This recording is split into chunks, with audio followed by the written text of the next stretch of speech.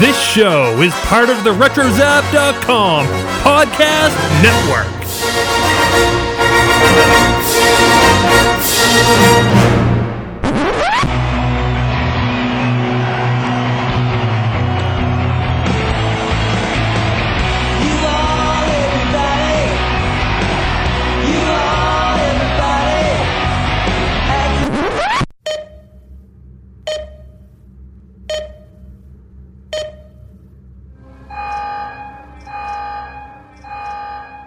Welcome back to Previously on Lost. This is episode number 10, and we're going to talk about an episode that I would dare say is probably the episode that really kicks things off in the whole Lost series. So many reveals, so many key moments, and it is All the Best Cowboys Have Daddy Issues. And I am Mike, and I'm going to talk about some of those daddy issues tonight along with Corey. How's it going? It's going great. Excited to talk about some Lost. All right, and then some more daddy issues. We're going to talk with Steven. How's it going? It's going good, going good. All right, and again, stay with us. We have that new show format, and we're looking forward to doing it. And I can't wait to dive in. I'll just tell you, you could go to RetroZap.com to find all of our stuff, but we just want you to participate with us. So here's what I want you to do: you go to Discord, you go to RetroZap.com, find our Discord, join us. We just want you to participate with our show, and we'll tell you a little bit more how you can do that at the end of our show. But with all that being said, we're going to go ahead and get started tonight with All the Best Cowboys Have Daddy Issues. Steven, why don't you take us away? All right, this is episode 11, season 1, aired December 8th, 2004, directed by Stephen Williams, and written by the incomparable Javier Grillo Marxuach.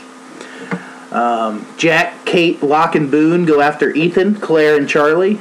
They separate, and while Jack and Kate confront Ethan, Locke and Boone find another mystery in the jungle. Flashbacks reveal more about Jack's past with his dad. More than anything, I'm just amazed at how suave you sounded when you were reading Mr. Javier's name. It's quite the tongue twister, but he's a good follow on Twitter. Okay, I'm about to say, just be honest. How many times did you practice that before we hit record tonight? That's what I really wanted to ask.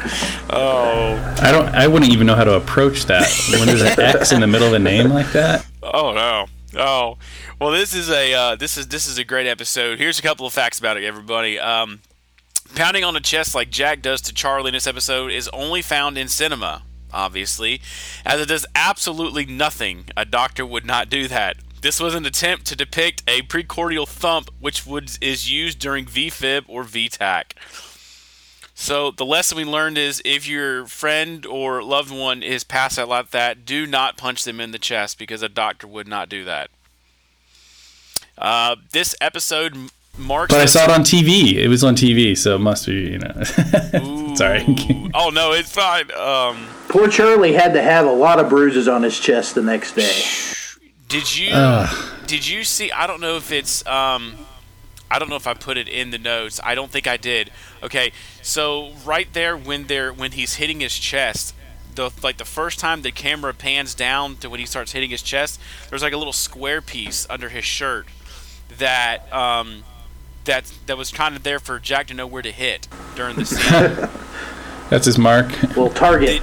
Yep. And maybe with some padding too. I don't know. Oh yeah, because he's beating his chest. And then also the error of the boom mic right there when Walt is talking to Sawyer. Oh yeah, I didn't even catch that. Yep, yeah, like, I didn't. It's somebody had still framed it, so when he's talking to Sawyer at one point when Sawyer's done, like you see the end of the bottom of the boom mic at the top right corner of the episode of the scene. It was pretty cool. The boom guy always gets a bad rap, but it's not really his or her fault. It's like someone's got to tell him that's in the frame. Right, he just wanted to leave something of him in the show. So exactly. I was the one holding that mic, guys. At least it's not a Starbucks cup. Could always be worse. That's right. Yeah, people freak out over that. That was hysterical. Oh, This episode also marks the survivors' first discovery of, well, I had to change what it is, but something metal, because I don't want to reveal what it is, because we don't know exactly what it is yet. Well, we do, but you don't. This episode also marks the first time a character has a second episode, excluding the pilot, devoted to them. This is a Jack-centric episode. In 2006, rock band Senses Fail named a song on their sophomore album, Still Searching, after this episode. Never even heard of Senses Fail. Interesting. When Jack is trying to revive Charlie, he hits him in the chest 23 times. Ooh, one of our numbers. After seeming to give up, he begins hitting Charlie again and hits him 9 more times before Charlie regains his breath. 32 times Jack pounded that dude's chest. So really, the note here is, don't pound on someone's chest unless you do it 32 times. So exactly. 0 to 31, not effective. 32, it's okay. That's right. And we here at Retro Zap do not encourage you go pounding on somebody's chest, but you know. Jack at Christian's hospital, St. Sebastian, is featured for the first time, and it's going to become a prominent off-island location. Emily Day Ravine, Claire Littleton on the show, does not appear in this episode and is not credited in this episode, although her voice is heard. Or is it? Yeah, I think it's her voice. It's a weird voice. So instead of playing a little clip, I'm just going to tell you, here's what previously happened on Lost. Charlie writes late on the bandage strips in his fingers in reference to his friend, the pregnant Claire, to kind of catch up to speed here what's going on in the last episode. Saeed returns from his trip along the beach, warning Jack that they aren't alone on the island. Claire is attacked in her sleep and becomes convinced that someone is trying to hurt her baby. Hurley offers to conduct a census of the survivors to get an idea of who they are living with. Claire leaves the caves to return to the beach. Hurley arrives while Jack is treating Saeed and says that someone he interviewed wasn't on the plane, Ethan Rom. And Ethan finds Charlie and Claire in the jungle and stares at them menacingly. And that brings us to All the Best Daddies Have Cowboy Issues. All right. I think you got that mixed up. I think it's All the Best Cowboys Have Daddies. I said All the Best Daddies Have Cowboy Issues, didn't I? I did not even pick up on that. But you know what? I thought that was deliberate. I've known a lot of good dads that are really obsessed with cowboy movies and just, have a problem watching cowboy movies. So maybe it works both ways. It really is true. Yeah, it could be. My dad still watches westerns every Saturday night. So. Just watch a lot of John Wayne. A lot of John Wayne and whatever's on TV. Oh my! It's good stuff. Never gets old. That's right. It can.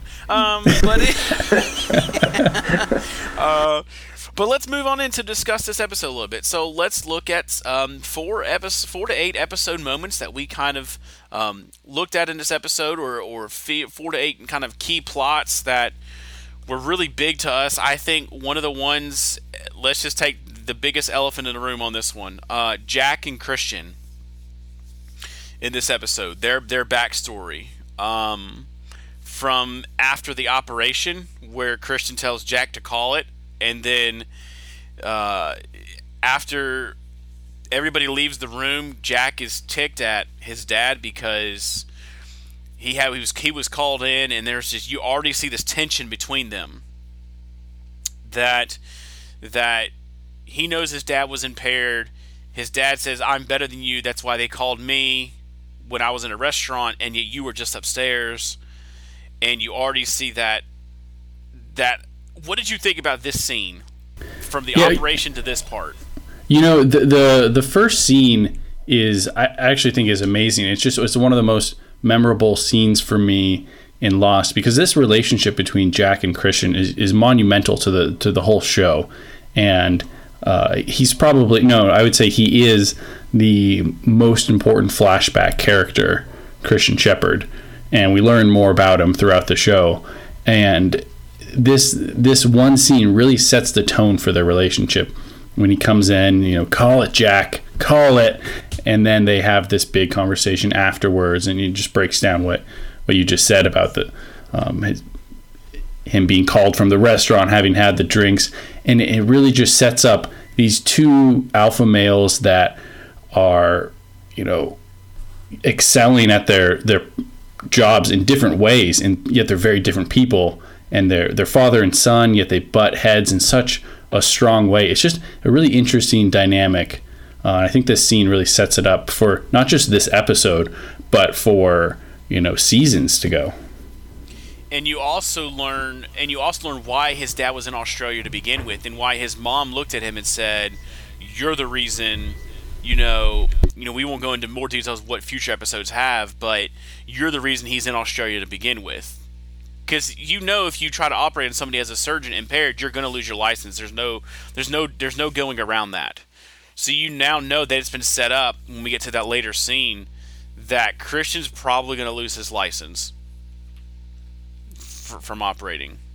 So one thing that kind of caught me in this first scene is just the way Jack responded when he said he was at lunch. I never caught that on my original watchings, but it seems something seemed like clicked in Jack's head there when he said he was at lunch. So I don't know if that's when he decided that he had probably had a few drinks. But I thought it was really interesting how Jack's demeanor totally changed when he heard that he was out at lunch when he got the phone call. He even asked him that. He said, "How many drinks did you have, Dad?" Yeah. I just wonder if he thought about that. Yeah. I just wonder if he thought about that before he knew he was at, when the surgery was happening and he realized his dad had made a mistake. I don't know if that's something that Christian let slip that he shouldn't have or not. I just thought it was really kind of interesting how Jack responded to that. Well, I think he's reacting in two ways. One, he's just taking in the information and going, "Oh, he's at lunch. He must have been having some drinks." But I think also that look on his face is him reacting to the information that his dad. They chose his dad as the surgeon, even though he's out at a restaurant at lunch. Jack's right upstairs. They would rather wait to go get his dad to come in, and that's telling him he's that much better of a surgeon than you, that we're going to go get him instead of getting you when you are right here. And so I think what's interesting about Jack as a character is he makes all these decisions that seem like they're often for the greater good, but they're always mixed up in his own personal ego and his own shortcomings. And that's just part of being a human being. But it's really interesting with Jack because it's hard to tell sometimes. But with this whole situation with him and his dad, there's part of it where Jack just wants to do the right thing. But part of it has to do with him kind of wanting to beat his dad. And part of it, has to do with him wanting to have that good relationship with his dad. And that's what's bouncing back and forth in his mind throughout the whole episode. Because for a while, we really think that Jack is going to let him kind of get away with it. And then at the end, of course, he doesn't. And we do. So, in this scene, he's standing up to his dad. But then in the next time we see them together in Christian's office, when Christian's filing the paperwork, he says, "I need you to sign this." And he said, "I'm not going to sign this paper." And he says, "But you were the surgeon on record at this time. You have to sign this paper." And then he almost pulls... It's almost as if Christian is then now manipulating him. Not as much... I don't think Christian was scared as much to lose his license as he was manipulating Jack. Because he feels like he always has his thumb on Jack. He can always get him to do what he wants to do. And he says, "Look," he says, "if you do this," he says, "I'm going to lose everything. I'm going to lose who I am. I'm going to lose my license. If you go in there and you tell them I was impaired." And it's almost as if you, like you said, that internal struggle now. If Jack is like, do I want to please my father? Do I want his acceptance, or do I want to do my own thing? And ultimately, he chooses to sign the paper. So we see that they go back now. Now he wants to feed. He still wants to be with his dad. And he wants to have that relationship. Well, I think I think this shows too that just the hold that Jack's dad has over him. I mean, we saw it in the White Rabbit episode, but man, even as an adult who has accomplished as much as Jack has, I mean, he's still looking for his dad's approval, and man, his dad's good. Yeah, and the scene where he ultimately signs the document is just a really emotional scene, and I've seen this episode so many times, but even just watching it again, this moment really gets to me because you can just see it. They have all these close-ups on Jack, and you see it in his eyes. He doesn't want to give in to his dad, but he sees this little glimpse of a real human being in his dad who he often can't connect with, and he is connecting. And the line that always gets me is Christian says, I've had to sacrifice certain aspects of my relationship with you. And then he goes on to say, in order for you to be this successful surgeon, it's all for the greater good, and you have to harden a soft metal to turn it into steel. And when he says that line, I've had to sacrifice certain aspects of our relationship, they cut to this close-up on Jack. You can see his eyes tearing up. And you just feel this moment. This is his dad basically explaining, this is why I've been such a bad father. And it's like as close to an apology as you really get from Christian. And you see Jack, wants to go. It's almost like he wants to say, oh, it's okay. Let's hug. Let's throw the ball. Let's have this relationship. But he knows it's not really going to go anywhere. He signs the document basically out of emotion there, and then really can't go through with it in the end. So, I think Christian was telling the truth here, though, is the thing. He's manipulating Jack, but I think everything he's saying is the truth. I think it's something that Jack's been waiting to hear for a long time. So it was a really powerful scene for sure. And then it kind of continues as we're talking about this Jack and Christian dynamic.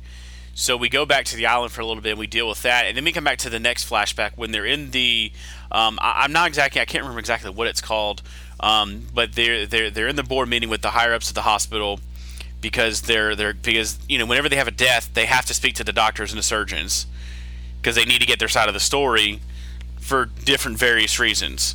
So they're talking to him, and he knows Christian is lying. He knows he's lying, and you can see he's already struggling with going ahead and protecting Christian and protecting his father. He's starting with it.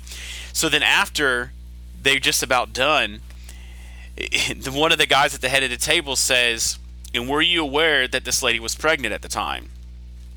And then Christian just answers, well, yes, and keeps going. And Jack is just like, wait a minute, what? That's a pretty big piece of information that you failed to mention. And Jack is just awestruck. And then Jack kind of clears his throat and says, I'd like to revise my statement. And then Christian's just like, Jack, stop. Jack, don't do it. And he just in a way, I don't want to say torches his dad, but man, just that's it. And you could just see the look on Christian's face when Jack comes clean. And Christian's like, crap, I'm done. I'm over. It's an amazing high stakes moment. Can you imagine having to turn your dad in and get his license revoked, or the opposite, being the dad and having your son in a meeting like that in front of all the higher ups? It's just, it could have been cringy, but it's not. You're just like, it's a very powerful, difficult moment. Yeah, I think it's kind of interesting. Christian is, generally presented as, a character not to, appreciate, and Jack is, Jack's the moral high ground here, doing the quote unquote right thing. But man, in this situation, you really got to feel for Christian. You can just see it on his face. I found myself sympathizing with Christian. I can't imagine your son doing that to you. Whether it was the right or wrong thing to do. Yeah, that's just something you don't expect from your son. It's hard. It's hard. It was hard on both of them. But this dynamic, like you said, this dynamic between Jack and Christian is a recurring and ongoing dynamic that you're going to see play out throughout the entire run of this series, even into the last season. And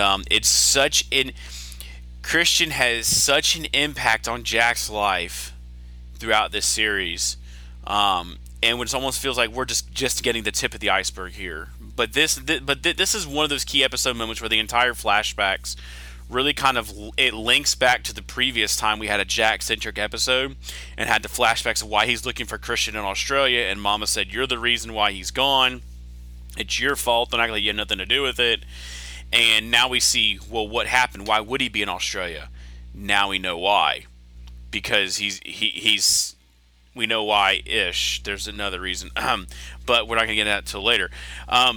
But this is one of those reasons, and it was such an intense episode theme and story thread that it had to be one of my key moments. Yeah, I think that this is maybe one of the best flashback stories in all of Lost. Absolutely. It is just, it's very weighty, and it holds true over rewatch after rewatch, and it affects Jack as a character throughout the whole series. This is a monumental moment, because this was the turning point that really, in a way, led him to the island, because his dad goes to Australia after, it's implied here that he loses his job. Jack goes to find him, and that's how the plane crash happens. But I will say, I love this last scene in the last flashback. I do have one gripe about it, one criticism. I thought it was a little bit like out of left field to just throw in, oh, she was also pregnant, and I do feel it. I understand it gives an interesting emotional beat, and that was kind of the motivation for Jack to chime in. But I think it's more interesting to wonder, if they didn't say that, if it wasn't that she was pregnant, would Jack have just let him get away with it? I mean, that's what I really. I think he would have. I think because there was an innocent child involved in this, that Jack said, "Holy crap!" So you knew, we don't know now. We don't want to get into the debate and the political debate and all that kind of things, but Christian even said, but we were aware of that, but she was also very early in her pregnancy. It's almost as if he kind of like brushed it off. Yeah. She was only early in her pregnancy, kind of a thing, and I'm like, whoa, wait a minute, and that's kind of, I think, what set Jack off was not the fact that she was pregnant, but that it's almost as if Christian had such little regard for that comment. He just said, yeah, but it was pretty early in her pregnancy. Yeah. And I think that's what set him off. He's like, no, I can't defend this guy if he views life like that. One last note before we talk about island stuff. This is a really great moment in the episode too. I think the only flashback we haven't talked about. It's really short when he's in the hallway and he sees his dad. Jack sees his dad consoling the husband of the deceased woman, and it's an interesting moment, especially once you watch more of the series and you understand more about Christian and Jack, because Jack has a hard time sometimes connecting with his patients and really having this emotional connection. And here is Christian having this very genuine emotional moment with that husband in a way that Jack may be incapable of doing. And it's also like Jack doesn't get that type of emotion from his father himself. And you just see all these emotions in Jack's eyes. It's like he's looking at his dad like a liar and a phony, but at the same time, he does see a guy who seems to really care about the death of this woman. And it's just, there's a lot going on, and it's like a 30-second scene, and it, some of it is just exposition, like, oh, this guy's going to sue. That's all we need to know. But they pack a lot into just this tiny little flashback. I think that the scene where he puts his hand on the guy's shoulder, I think they were really trying to parallel that to when Christian put his hand on Jack's shoulder, when he was convincing him to sign the papers. So I think they really were trying to say that, hey, this is Jack realizing that was his father manipulating him. Just like he's trying to manipulate this guy to get himself out of trouble. That's kind of how I read the scene. Yeah, I see that too. Well, I think I want to bring up another one of my favorite moments here of the episode. I think it's early on in the episode when Jack is talking to Kate, and he basically admits to why he's being such a jerk. It's a really great moment. He says, I didn't believe Claire. I gave her, antidepressants or sleeping pills or something, a sedative. I gave her a sedative, and I didn't believe her, and she was taken. And a lot of times you see Jack, he's got this fiery, indignation. He's got this attitude that he can really just walk over other people. He's just all up in Locke's case, and he's given Locke all this grief about different things. And part of you think like, oh, this is just Jack trying to be a leader and trying to really save them. But really, he admits, no, like a lot of this is just guilt. This is just me looking internally at myself and hating what I did in the previous episode. And I think that's a really interesting moment where Jack admits to it. Because if you look at the whole episode, you go, oh yeah, okay, that makes sense. That's why Jack is acting like this. And I thought it was a good moment because it actually correlates really well with the relationship between Christian and Jack in the flashback, and where Jack is struggling with what is the right thing to do versus what do I personally want to do, based on my own emotions. And that's a good parallel. Yeah, you're right. It's a sense of overwhelming guilt that he's got over Claire because he didn't believe her. He tried to drug her up, and yeah, it's guilt. It's guilt, and he has that honest moment with Kate, and of course now that honesty will be reciprocated in just a second when Jack finally asks Kate, "Why can't you just be honest with me? Tell me the truth. What is going on?" Because apparently she knows how to track. And I love Locke's response. Well, you're just full of surprises. and he says, just be honest with me. And she told him the story of how her father was in the military, and he loved the woods. She'd go out with him for 8 hours at a time into the woods and track deer. And so she learned how to track. So what you have here is now you have this dynamic of Jack and Kate finally being honest with one another. Kate's opening up about her past instead of keeping it secret, and Jack's opening up to Kate about, I feel guilty over Claire because I'm the one who tried to get her to, in a way, hush what was going on. Shout out to Kate's dad, the only good dad on Lost. Just want to throw that out there. Yeah, he didn't do anything wrong as far as we know. Don't forget Jen's dad, my favorite character in the whole series. Oh, Jen. That was a good dad. There's a couple of good dads in there. Okay. Spoiler alert. Brian, maybe Brian is. No, I don't know. No, Brian. we did get the mention of Walt's other dad, Brian. His real one, what he said. That was interesting. We were talking to Hurley, but we'll talk about that later. So, Stephen, what about you? What is something that kind of really stood out to you in this episode? I really enjoyed the Sawyer and Saeed reunion. Walt, accompanied by Walt's evening news report. The Sawyer and Walt scenes were hilarious, and then that scene with him meeting Saeed again was. That was a good one. You don't know what Sawyer's going to do, and I think he probably surprised himself with the civility he handled that with. Yeah. Yeah, sometimes karma is the best payback, right? Absolutely. I think we can all safely say that the music and emotions during the Charlie revival scene was pretty high on our list. I'm just going to say it. Michael Giacchino is just absolutely a legend in my book when it comes to music. The score that he wrote and the music he wrote during that scene and the emotions that were floating out when Charlie was just hanging there. And, of course, we know they hung him, so we obviously know Ethan did not do that alone. And then the music that was playing was just absolutely was good. That was a good scene. It's a phenomenal thing that they do with the music where it makes it seem like it all fades out. This camera pans, the camera pulls back, and it makes it seem like the scene is over, and it goes completely silent. And then, Jack goes, oh, no, and he keeps going, and then the music comes back in. It's an interesting moment. It is. Yeah, you really believed in that moment Charlie was a goner. They really sold that. Yeah.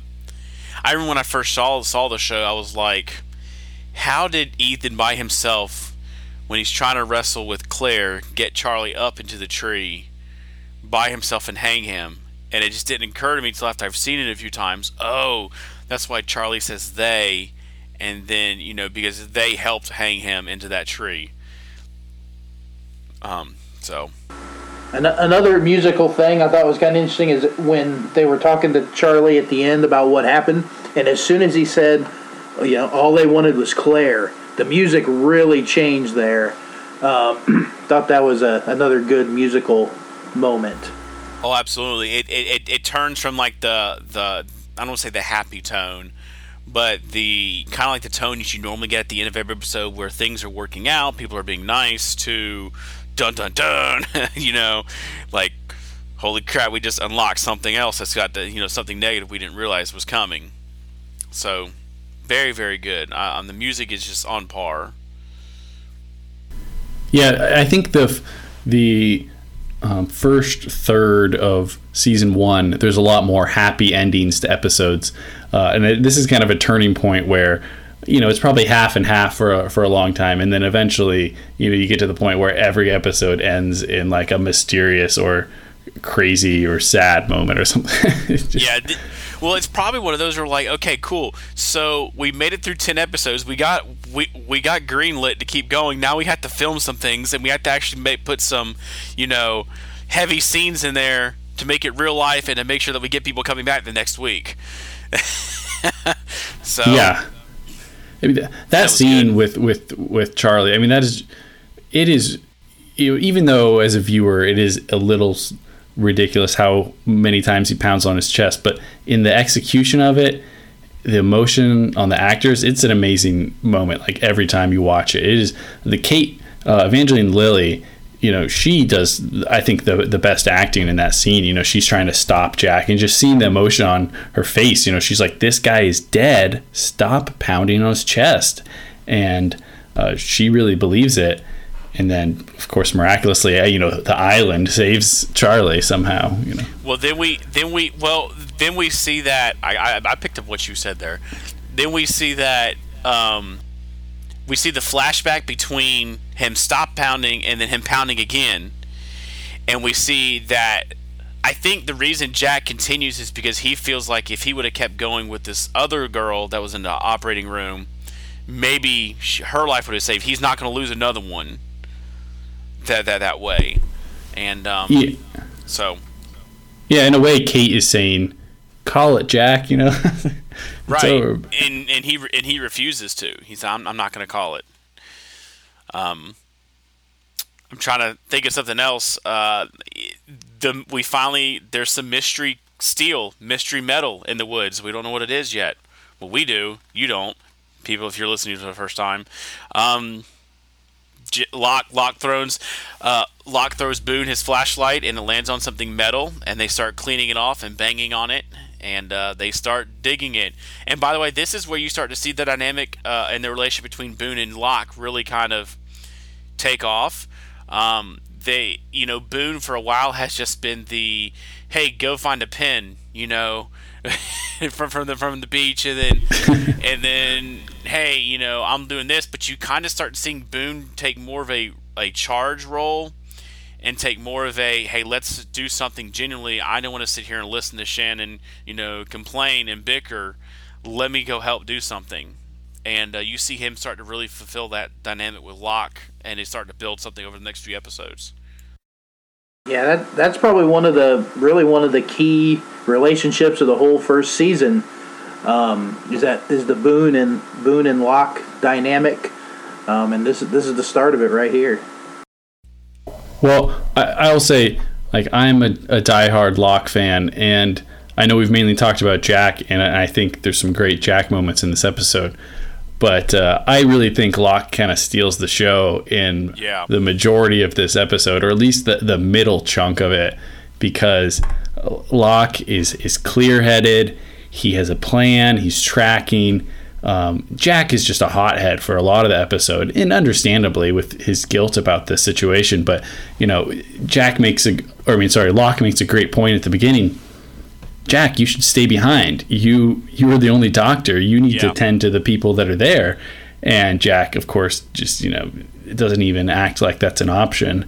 And then, Locke wants to stop and rest. We're taking a break. And Jack's like, no. And Locke says, we are taking a break. And then they find the piece of tape from Charlie's finger during the break. And this is the beginning of these guys starting to butt heads, which is bound to happen. Just when you really look into these characters. But for the first 10 episodes, they get along pretty well. This is the episode where they start to really, a little. Yeah, literally and figuratively, they split up. Yes. Yeah. It's very symbolic of these two characters in their path. We like you were saying. So, and I know you got some notes on it, Corey. That Locke had we learned a lot about Locke this episode. Things that we didn't know. Besides being the one that Walt idolizes, and Walt telling off Michael, you don't know Mr. Locke. He's cool. He's the only one smart enough to have brought knives. And he's a warrior. He's a warrior, and you're not. Okay, so speaking of, there's that quote, and you wrote this down as one of your moments. Do you want to read that? The Hurley line? Oh, the Hurley line. So Hurley is playing backgammon with Walt and just getting murdered. Of course, because Walt's a pretty special kid, and so he's losing, and then Hurley starts to walk away at one point. Oh no! I mean that's the wrong scene. And Walt said, "What about my 20,000? You'll get it. I'm good for it." And but the other scene was that was this. No, he says he's in the caves. Yeah, that's right. He's in the caves at this one. So he says, well, back home, I'm known as something of a warrior myself. As Hurley says. Yeah. Okay.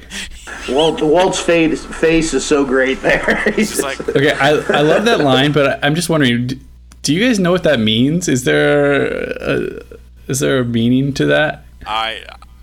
I thought maybe it was like a Dungeons and Dragons thing, or like some sort of game where he's a warrior. My mind went to Dungeons and Dragons, or we learn some sort of board game. We learn a lot about Hurley, but I don't know that we ever learned anything that would explain that quote. I think it was just more of a throwaway line, but it was so funny though. Oh yeah, it's a great. Good. Hurley has some good moments. I think actually Walt has some of the funniest moments of this episode. He's great, and the backgammon scene is awesome. Oh yeah. But going back to Locke for a second, I think my favorite moment with him is where they're ripping the red shirts as the markers, and they're going along, and then Boone starts talking about Star Trek and the red shirts and how they all die, and brings up, he must have been a bad captain if all of his guys are dying. And then they talk, Boone starts guessing what Locke's profession was. What does he say? A taxidermist or something else like a. He said taxidermist or a hitman. Yeah. Or a hitman, yeah. And then he says, and I wrote this down here, I was a regional collection supervisor for a box company. just the most boring sounding name. And Locke just walks away, and Boone's like, "Yeah, right." Box company, and then later, actually maybe this is my favorite moment. Locke says, "All right, turn around. I think you should go back. In about 2 minutes, it's going to start pouring rain. It's going to be dark. If you leave now, you can get back before nightfall." And then it just starts pouring rain, right on cue. Did they teach you how to predict the weather at a box company? Yeah, that was funny. But see, that also begs one of my theories we can talk about when we get to the spoiler zone too. That's a pretty big theory as to why he was able to do that.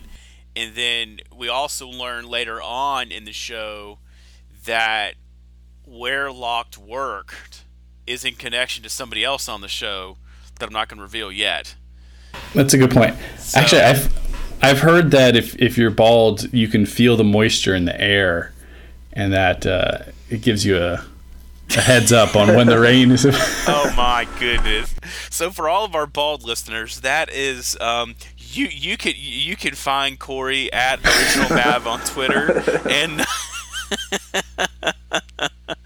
oh no, that's good. It's a community. Larry David tells me it's a community. It is. I'm trying to think of something else I had. I didn't have very. The biggest chunk of this, like you said, was the revival scene with Charlie, the Jack and Christian flashbacks, the Locke moments where we get a lot kind of steals the behind the scenes on this kind of thing. We get some Ethan action. Yeah, I found it. I found that scene really interesting on the rewatch. The Ethan scene. They're climbing the tree. It starts raining. Jack hears Claire. Kate doesn't. They're climbing in the rain. Jack falls, and then when he wakes up, he's got Ethan's foot in his chest. They have this big fight, and then Kate comes down and Kate comes down and says you hit your head, and it kind of makes you wonder. I never thought before, did this really happen? But Kate really kind of makes you wonder, like, where did Kate go during that time that this whole fight was going? Was this fight actually happening? I don't know. What do you guys think on that? That has been a theory for a lot of years, believe it or not, that this fight was all in Jack's head, and it wasn't a literal fight. Well, yeah, the way Kate wakes him up, and, then it stopped raining at that point, and she didn't hear the voices. And Ethan looked like the Incredible Hulk in Ethan form. Yeah, I like to call him Super Ethan, but I was wondering if this scene would hold up after however many 15 years, and I think it does. I think some of the later Ethan moments will get at some point seem a little too far-fetched, but I think this moment holds up. Well, I do think it really does happen, because they're climbing up this really steep section of the mountain or whatever there, and they're way up there. The Jack falls down all the way. I don't know, if Kate keeps going. Presumably, maybe she went a little bit further, but to actually walk down that would probably take quite a while, and really the fight is only like 2 minutes long. So I think it's reasonable to say that it happened. Maybe Kate decided to go get a drink of water from the creek, and then the rain stopped, and then she went over and checked on Jack. It does seem to take her a long time, but I think this was a good moment. It is kind of cool to see Ethan, beat the crap out of Jack. He's got some good moves, man. Like that kick to the face. Jeez. I know. I think, personally, I think it was a real fight. I mean, I could see both sides, but I kind of do personally believe it was a real fight. And then I think the reason it took Kate so long is kind of like you said too. It's a steep climb, but then the question comes into play. If she's looking down to check on Jack, how does she not see Ethan towering over him, going down the like as she's climbing back down? Obviously, she's going to be looking down. How does she not see him towering over Jack? Well, there's trees and brush, and she's a tracker, so she's looking down at the ground at the tracks. I don't know. It is a little bit of one of those moments. The ground looked pretty dry for as much rain as they had been having. The ground looked fairly dry when she woke him up. I don't know.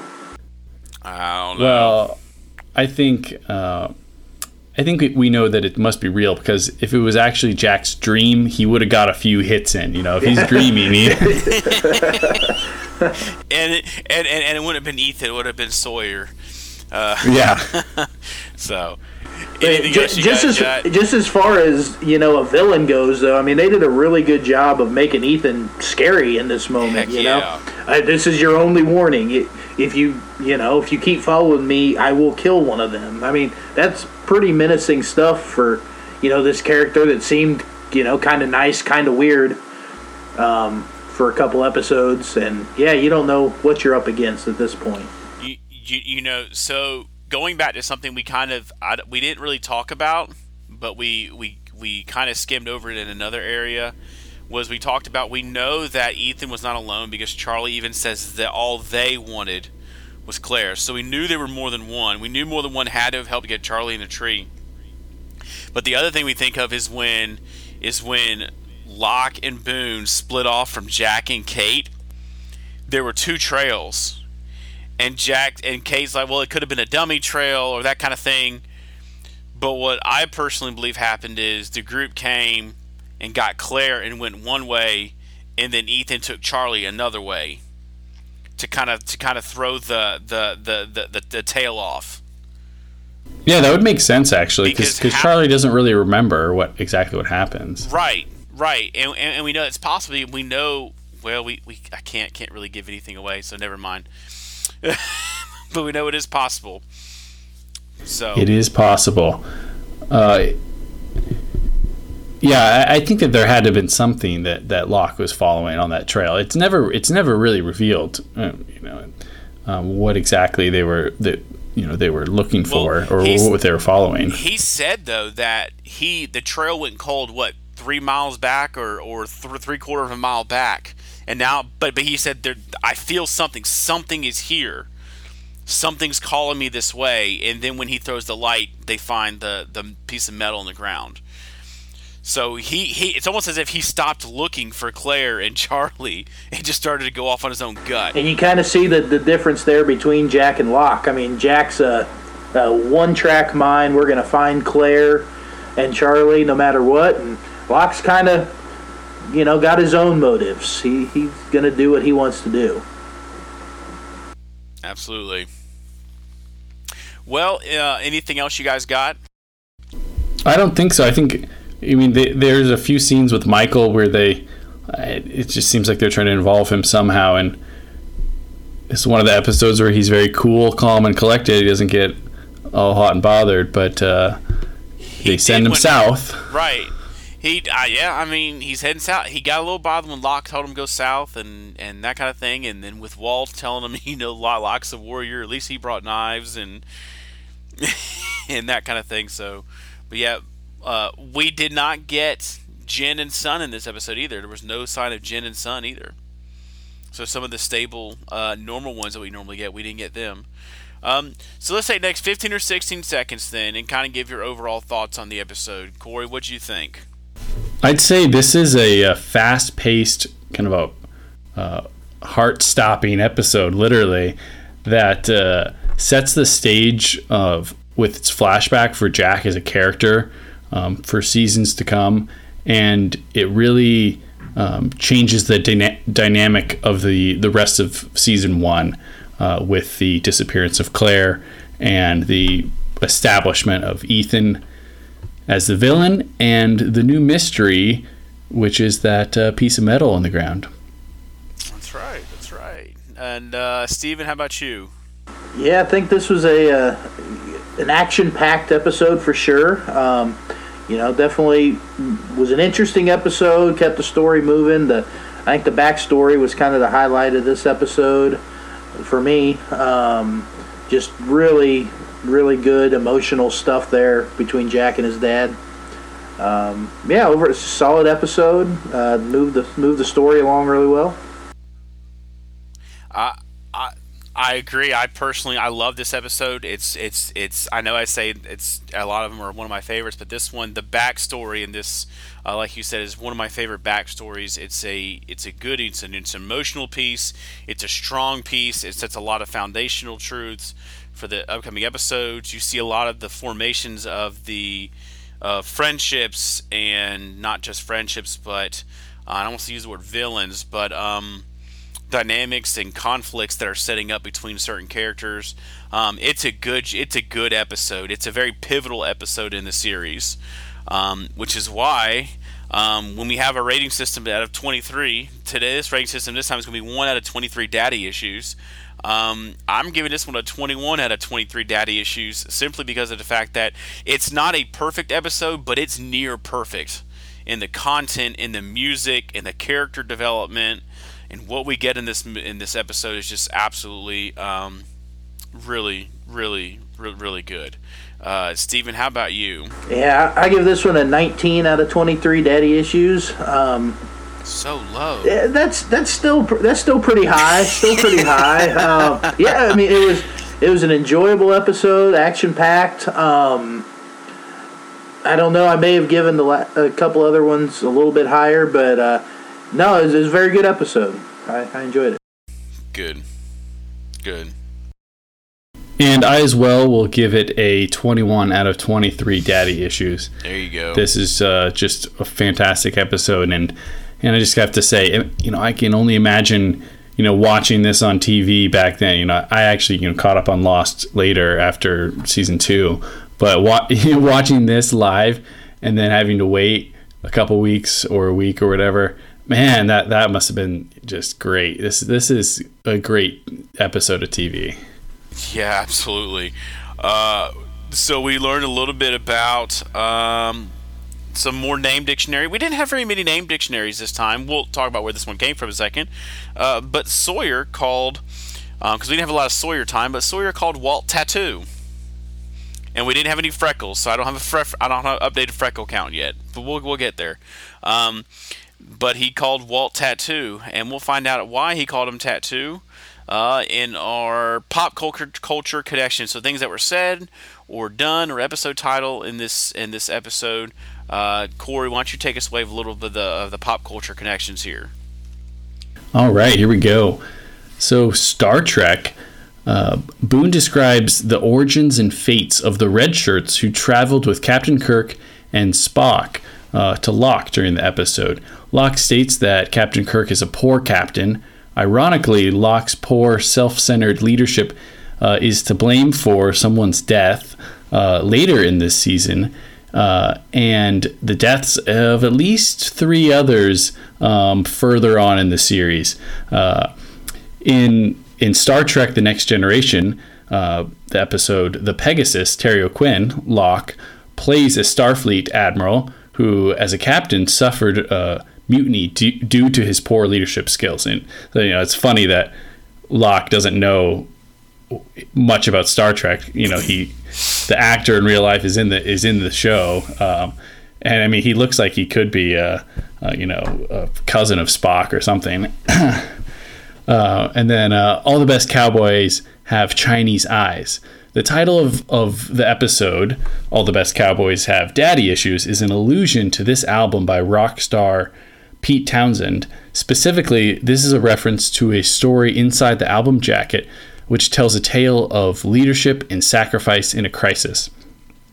A natural leader emerged. The most remarkable thing about him was his eyes. Somehow they arrived alive. Somehow they found the broken bottle trail without help. All stars, great and small, shine under God. All the best cowboys have Chinese eyes. That's a quote from the jacket there. And I did not know that at all. And I was Googling this episode, actually, and I didn't put Lost in there, and it came up with this song, actually, or this album first. So I found that out earlier today. And then Fantasy Island. Sawyer calls Walt Tattoo after the dwarfed character on this American television series. Tattoo was the assistant of Mr. Rourke, who ran a magical resort on a mysterious island. That sounds pretty appropriate for this show. Absolutely. And lastly, VH1. Sawyer fittingly calls Charlie a VH1 has-been, referring to the cable music television station, which is a great line, Who the heck wants to capture this VH1 has-been? Is VH1 even still on the air? I think they have, all sorts of reality TV shows that I've never heard of, but they're probably still around. I will say I was a big fan of VH1 during the I Love Money, I Love New York, Flavor Flav shows. Great reality television, but they kind of stopped doing those. There was a tragic incident, and they stopped making those reality shows. But some of the best reality TV of all time. I remember the reality show on MTV, Pimp My Ride. That's a whole different show and different station. Oh, hey, and we want you to participate with us. So here's what you can do, everybody. If you want to participate, I want to know: do you think Christian was manipulating Jack in his office, or do you think he was being genuine? And you could do that by going to retrozap.com and going to the Discord link and going to Discord and talking about it with us in the Discord channel. Let us know what you think. And then we'll get into where you can find us as well again. But our next episode we're going to cover is Whatever the Case May Be. This is a very... this episode is Kate-centric. We're going to learn more about Kate's backstory. But this episode sets up a... Wow, that case that they find is has a lot of impact on the show. This is a polarizing episode, actually. Some people love this episode. Some people absolutely hate this episode.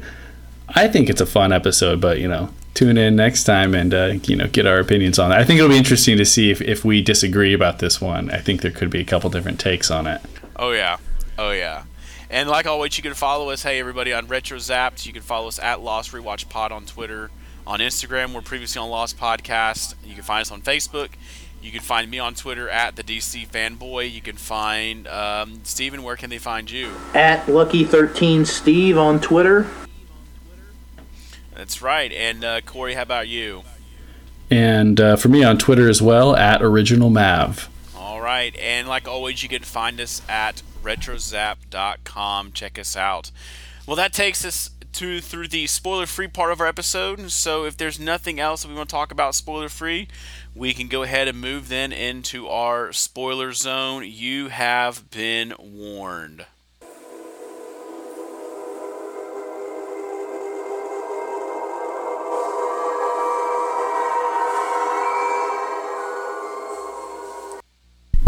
All right, guys. Let's talk about it. Spoiler, the hatch reveal. Finally, I was wondering how long it was until we got to the hatch. It was so hard for me not to say the word hatch this whole time. I just wanted to say hatch. Yes, I was worried too, because apparently I wasn't vetting the pop culture connections, because I was like, oh crap, I have Boo's death in there too. I'm literally still saying it. I edited that part out. Oh. Anyways, I like that. I like the hatch, the hatch part where we discover that, and of course we have Boone. Boone building that dynamic with Locke until the plane comes down and Boone goes boom. Is this the beginning of the end for Locke? And I'm a huge Locke fan, but so this kind of brings my thought and the theory from the first episode where the smoke monster we know goes to Locke, and Locke sees a smoke monster in the wood. That a lot of people believe that's where the smoke monster inhabited Locke, not when he came back to the island and he died. But a lot of people believe that when he came back to the island after he was already dead and he got back up again out of the casket, that at that moment the smoke monster took 100% control over Locke, not just a partial control. So a lot of people believe he is still controlled by the smoke monster now. He came into him in the pilot episode, but Locke still maintains control, but he can tap into that resource of the Man in Black. But when he comes back to the island after he's dead and he wakes back up again, now the Man in Black has taken complete control over Locke and is now using Locke's body. But that was a pretty big theory back when the show was going. I think it's an interesting theory. I think that you can tie it together with a few moments like the when weather. He looks into the eye of the island and a few other things. I would tend to say that's probably not true, but I think it's an interesting theory. It's fun. That's why I was going to mention like the Weatherman Locke earlier, because the Man in Black has been on that island now for thousands of years, so he could tell just by the general weather when it's going to do something. So that's why a lot of people can do subscribe to that theory, because how else would Locke just have known that it was about to start raining? But the Man in Black would have known. Well, Locke, I think, is kind of like Cliff in Cheers, where he just knows a lot of pointless stuff from sitting on his computer.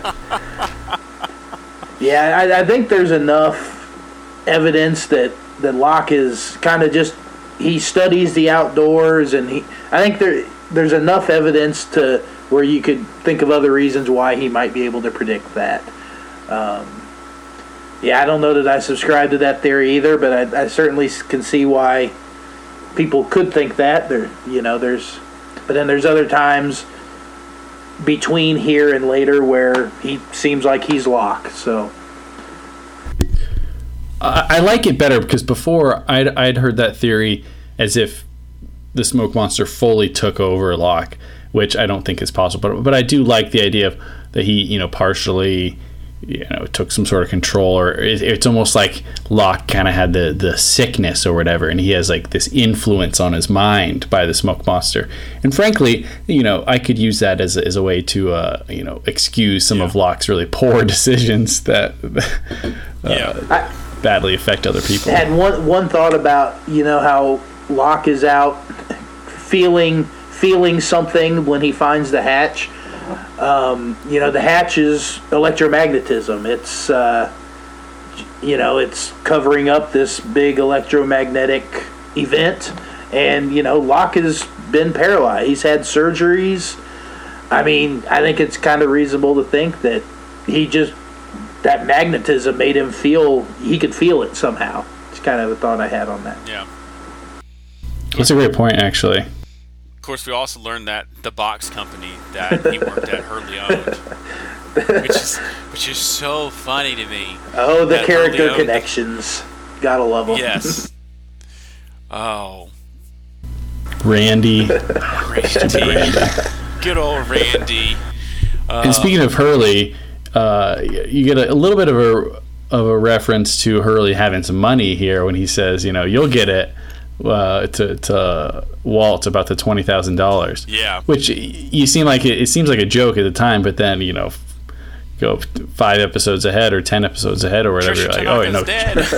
Yeah, Hurley's good for that money. He'll pay all of his debts. That's one thing I always felt that they left off the show, and they did kind of jump back into Walt a little bit later. They needed to show Hurley paying him this money. I just thought that would have been a great little funny tie-in. They could have done it somehow. Well, right at the end when they do like on the DVD set, they had like a little one where Ben would go to one of the Dharma facilities. Yeah. And answer one question each as he was walking out kind of thing. He went back to the van with Hurley, and he's like, well, we got to make one more stop, and they go picks up Walt. It'd been funny as if they picked up Walt, Hurley leaned back and said, "Oh yeah, I forgot to give you this a while back," and he hands him like a $20,000 stack of money. That would have been nice. Missed opportunity. Right. And speaking of Walt, I think we have a clear allusion to Walt's powers here, and we had I think in one of the previous episodes, when he throws the knife and he hits it perfectly at the spot on the tree, and then in this episode where they're playing backgammon and he says double sixes, and everything he's like manifesting the dice to do what he wants. It's not clear what it is, but somehow he can control things with his mind, and we get into that in his episode special, and then unfortunately the writers didn't, or the showrunner, whoever, did not plan for the actor to grow so much, and they never really follow it up. And besides a little bit in the epilogue, but they don't ever talk much about why he's special. Right, and that like you said there, we'll find out behind the scenes that's one reason why they had to write him out of the show, because his voice was changing, and he grew up way too quick. In real life, and therefore they had to get him out because it just wasn't going to make sense for them to come back the following year, and he's like 6 inches taller and a deep bass voice. It was like, okay, what the heck happened to Walt from last episode? Well, I also think when they first pitched the show, they were a little secretive about their plan, so maybe originally they weren't going to have them be on the island for 100 days and that basically take 4 seasons or whatever. It might have actually been more of a Gilligan's Island thing where they're there for years or whatever, right. and they could have the end of a year, and the growth makes sense, but it definitely did not make sense. Anything else you guys got? Yeah, I wrote down, did Jack hear the whispers when, because you referenced earlier that we hear Claire. It doesn't really sound like the whispers, but it was a weird sound, for sure. And they really made it seem like Kate did not hear it, and that was just Jack hearing it, which was interesting. I'm going to go back to this. It could have been the smoke monster. That's a good point. Because he could have been impersonating we do know that the someone. smoke monster is talking to... is it... Hang on, I'm trying to think. Is it Jacob or the man in black that Richard is talking to? Oh, it's bad. I can't remember that. In which scene? Probably Jacob. Right, I know it's Jacob, but I thought at one point he was talking to the man in black and didn't realize it. But anyways, I can't remember. It's 5 seasons from now. But no, I think it could have been the smoke monster, or the man in black. It's a good theory, because there's several women over the years he impersonates, including Richard's wife. Yep.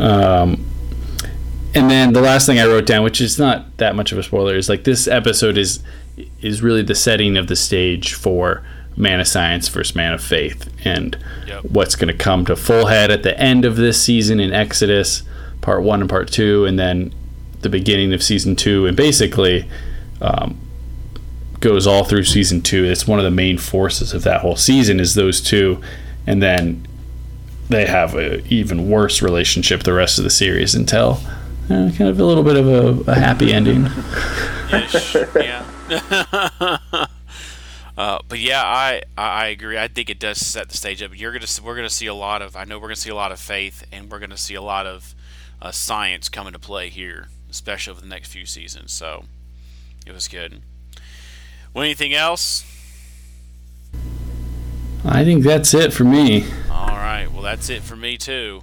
And if that's it with you, you good? You good? I'm Steven? good. I'm good. All right. Well, this has been previously on Lost, and make sure you go out and you watch whatever the case may be, and get your thoughts in. And again, find us on Discord or email us or find us on Twitter and let us know your thoughts. Do you think Christian was manipulating Jack, or do you think he was being genuine in that scene when he was trying to get him to sign the papers? So, until next time, I'm Mike. That's Steve. I'm Corey. That's Corey. And I'm Steven. I'm Steven. No, I'm not Steven. He's Steven. And this has been Previously on Lost, and we'll see you back here soon.